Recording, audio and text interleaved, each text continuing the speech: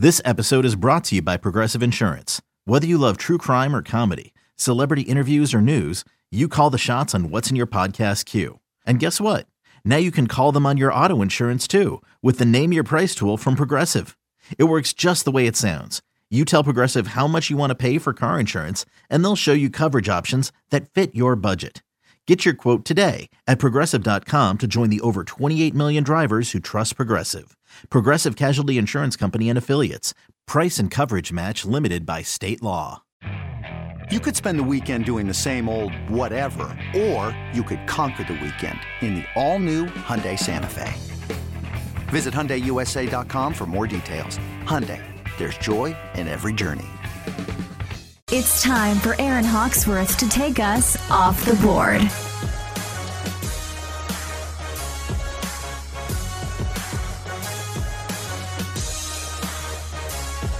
Welcome back to BetQL Daily, presented by BetMGM.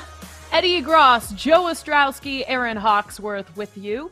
We've got quite a few NFL headlines for this segment, some updates for you. So Thursday night football, many of us have been complaining about it, the matchups that we have to watch. Of course, we still watch them anyway. We bet on them, but not always the most exciting games. Quite frequently, they're the worst games that we see. So terrible teams with terrible records going up against each other. But hey, we're all starving for football, so we sit and stay up late and watch it. But Mark Davis is not happy with this.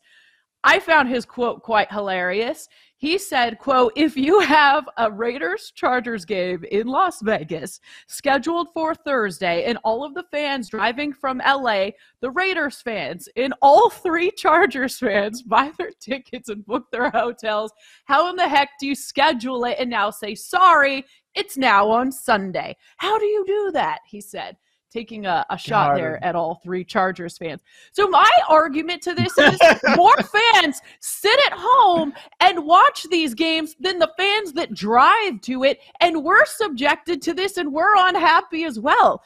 And also my advice, if you're going to buy tickets and travel for a Thursday night game, make sure the team doesn't have like a 2-9 record at the time, because there's a good chance it might get flexed. It's very simple. I don't see why this is such a big deal. I don't understand. Yeah, I agree. I don't understand why this was such a big deal yesterday. I mean, it's the NFL, so it's going to make waves. I looked at all the rules that are involved and the number of possible weeks. After all this hubbub, we might have 0 games flexed. We might. They're not going to flex the Cowboys out of Thursday, and that's the first possibility. Are they going to flex the Steelers? Maybe arguably the most popular team, if not the Cowboys. Are they going to flex the Steelers and Bill Belichick out? I don't see it. And by the way, Mark, part of this is a 28-day notice.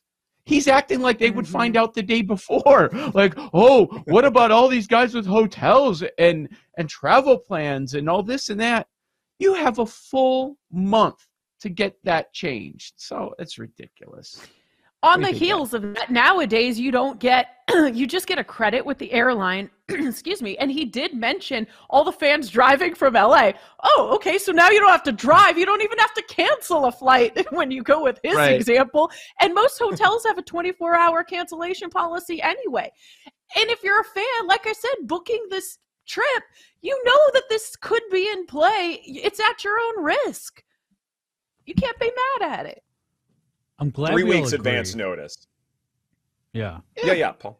I was expecting more outrage for some reason. I don't know why, but yeah, I don't see the big deal either. Yeah, I figured someone would be up in arms about it. I wasn't sure who, but I figured the fans, and like, I get that. And again, we're all in the industry, so maybe we're all just kind of jaded. I know I personally am, but like the next time I go to a football game in December, which is when all this flexing can happen, will be never. So I just I'm going to watch it on TV. I'm just never, I don't know, maybe I've lost that fandom. I'm never going to be like that, like hardcore football fan that gets season tickets or like is going to games or traveling to away games. But I think like the overall message, hey, if you thought the NFL cared about you, you're an idiot. They don't care about the fans. They just want your paycheck. No. Okay. resident nerd here, so let me offer a perspective here that is not about fans more than it is about the business itself concerning the NFL. Not only does the NFL want to flex Thursday Night Football, I think they have to flex Thursday Night Football. And it's for two big reasons. Number one, something we've talked about a lot as far as, watching TV in general. It's the streaming service revolution that we are undergoing right now. Netflix said that they lost subscribers for the first time last year.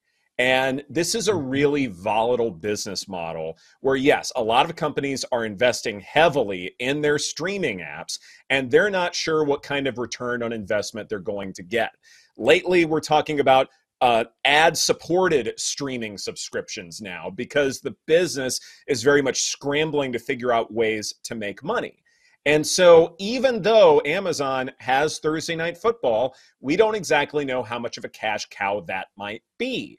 In addition to that, once we are evolved into the streaming, universe and everybody has cut the cord in some way, shape, or form, there's also audience segmentation. We don't talk about that very much when it comes to the NFL because we're still watching it. But when you're on streaming services, how easy is it for a commercial to pop up and then you go, you know what? Instead of watching Flow from the Progressive commercials one more time, I'm going to watch season 5 of The Office instead. That's going to be a problem in terms of keeping eyeballs on a particular game. And so you have all of these competing forces coming in to say, you know what?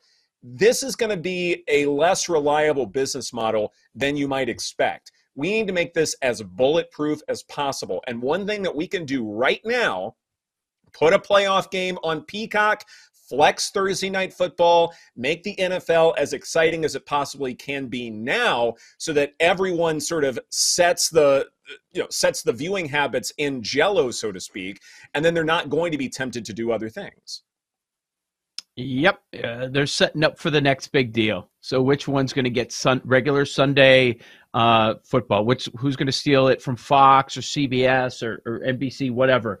One game that will be flexed, I would bet anything on it, Week 16 one.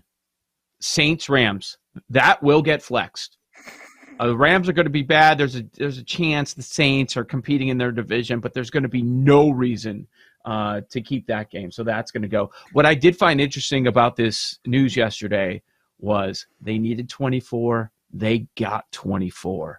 So what kind of bargaining was happening? Hey, scratch my back, I'll scratch yours.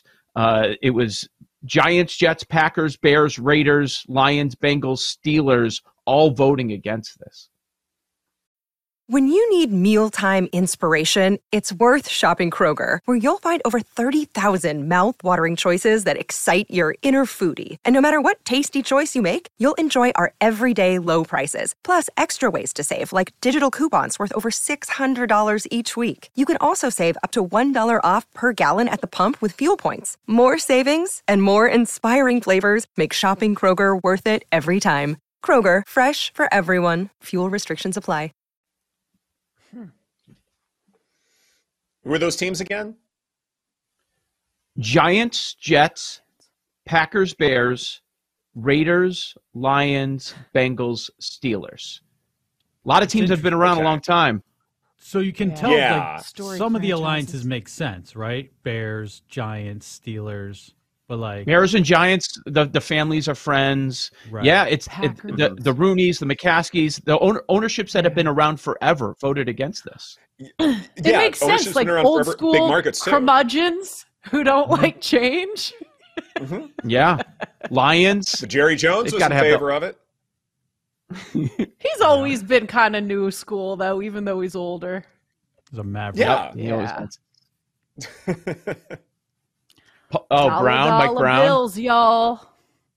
God, all the owners I hate. All right, I agree. Speaking of owners, heck of a segue here. Tom Brady reaches agreement to buy ownership stake in the Raiders. So it's very interesting. I didn't realize that he also is a part owner of the Las Vegas Aces. but it has been trickling out that he did want to become an NFL owner. The other thing is he's going to be a broadcaster, an analyst for Fox next season, which is interesting to me that he's going to be a part owner and a broadcaster. I'm sure it won't conflict, but do we know how involved he plans to be with the Raiders? So that's not 2023, right? He's 2024. He's going to sit out a year, and he said he wants to get his reps and, hone his craft and all that. Wow, he won't get any Raiders games, right? You would think he won't get any AFC West games. It's going to be with Fox, so that shouldn't be too much of a problem. I think it's okay. I think it's okay as far as that goes. Yeah. Hands-on, I'm not sure. But, if you're the Raiders and you have Brady as part owner, when he calls you, aren't you listening to Tom Brady? The draft process, all of that. You would think he'd be around and be a big influence. He was a micromanager as a quarterback. How is he not going to be a micromanager as a minority owner? I don't buy that for 1 second. And yes, maybe he can avoid calling AFC West games, but what if the Raiders make a run, maybe to the Super Bowl, for instance? At some point, I think it's inevitable that conflict could exist. And I'm not just positive that he's going to go to the broadcast booth. I mean, maybe it'll all work out. Maybe he will. But there's still enough time, I think, with that year absence for him to go in other directions, whatever that may be. Certainly, it's a great contract, and it's hard to pass that kind of money or pass on that kind of money. But, I mean, things can happen, and he can go in a different direction, and Fox is already in a great position with that A-team where if it does fall through, Fox will be just fine. And you know what else is interesting, Ed? He might do some reps and suck at it too. And he's gonna send the tape to Fox and be like, "Uh-oh, what do we do?" Right. Also, it's hard to get in reps when you're not doing it for real. Like, it's just not the same as someone who's done TV. I'm like, you have to be thrown into the fire and do that for real, Yeah. Don't you think? What is he doing? Practice runs at home? We've done that. They stink. But really quick, Ed, were you implying that when he could do something else, be the first owner and player on the same team? That crossed my mind. Is he going to come out of retirement and play and be a quarterback for the Raiders too? That would be why weird. not? Why not? That'd be a fun negotiation to negotiate with yourself, that you should get more perks and things like that. That would be fun. I mean, Peyton, not technically an owner of the Broncos, but very much tied to the Broncos. He's been an advisor there. He's had the Manning cast. So, there's a little bit of a precedent here. But I agree with you. I think it's maybe 50-50 that he actually goes through with it. I think it's very much uncertain. Right. That's how I feel. Maybe he's weighing what he likes more, being involved with the Raiders or, maybe I will do this broadcasting thing. Or try one car out, and if you don't like it, try one car out. If you don't like it, test run the other one. Multiple options for you. This is BetQL Daily presented by BetMGM. Coming up next, Calvin Wetzel from Her Hoops Stats will join us to talk about the WNBA right here on the BetQL Network.